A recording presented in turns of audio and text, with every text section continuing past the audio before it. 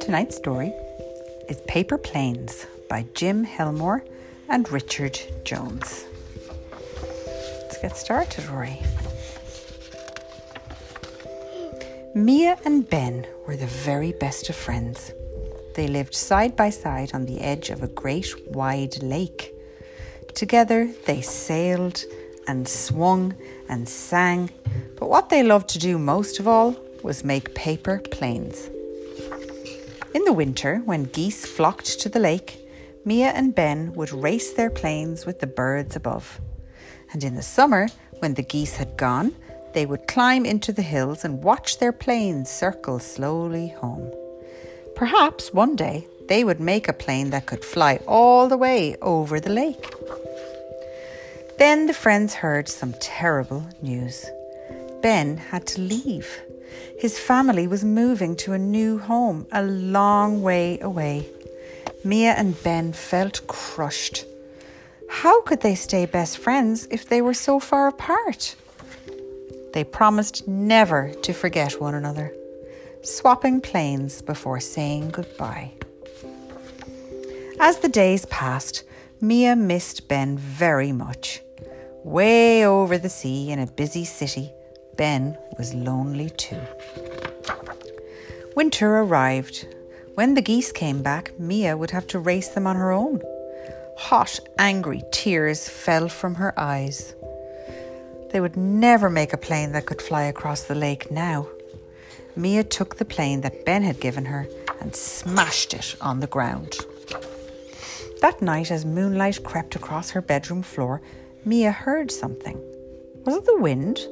No, it was the sound of distant geese calling and the beat of powerful wings. Down in the garden, she spied the broken plane, but it looked different somehow. Mia hurried outside for a closer look. Ben's plane was as good as new. The swish and chatter of geese grew louder and a wild wind began to blow. As the wind whipped around its wings, the plane started to get bigger. Soon it was large enough for Mia to climb aboard. Then one huge gust whisked her up into the air. The geese were right overhead now, their feathers shining silver in the light of the moon. Climbing at terrific speed, Mia joined the flock. Crossing land and sea, they rushed through the night. Up ahead, Mia saw something else in the sky. Could it be... Oh, what is it, Rory? What's that? Oh, yes, it was the plane she had given Ben. And there was Ben, waving and smiling. The two pilots flew fearlessly together, swooping and skimming and soaring. Mia wished they could stay forever, but as the sun began to rise, she knew it was time to go. And in the beat of a wing, Mia found herself back in her bedroom, with Ben's plane in the palm of her hand. At breakfast time, a parcel arrived for her. Inside was a brand new plane, but it had no wings. There was also a note which read, "Dear Mia, I really need your help to finish this. No one else can make wings like you. Love, Ben." Mia remembered her flight with the geese, how their long necks stretched and their wide wings beat. And over the weeks she worked and worked and worked. In the springtime, Mia took the new plane down to the water's edge and threw it up into the air.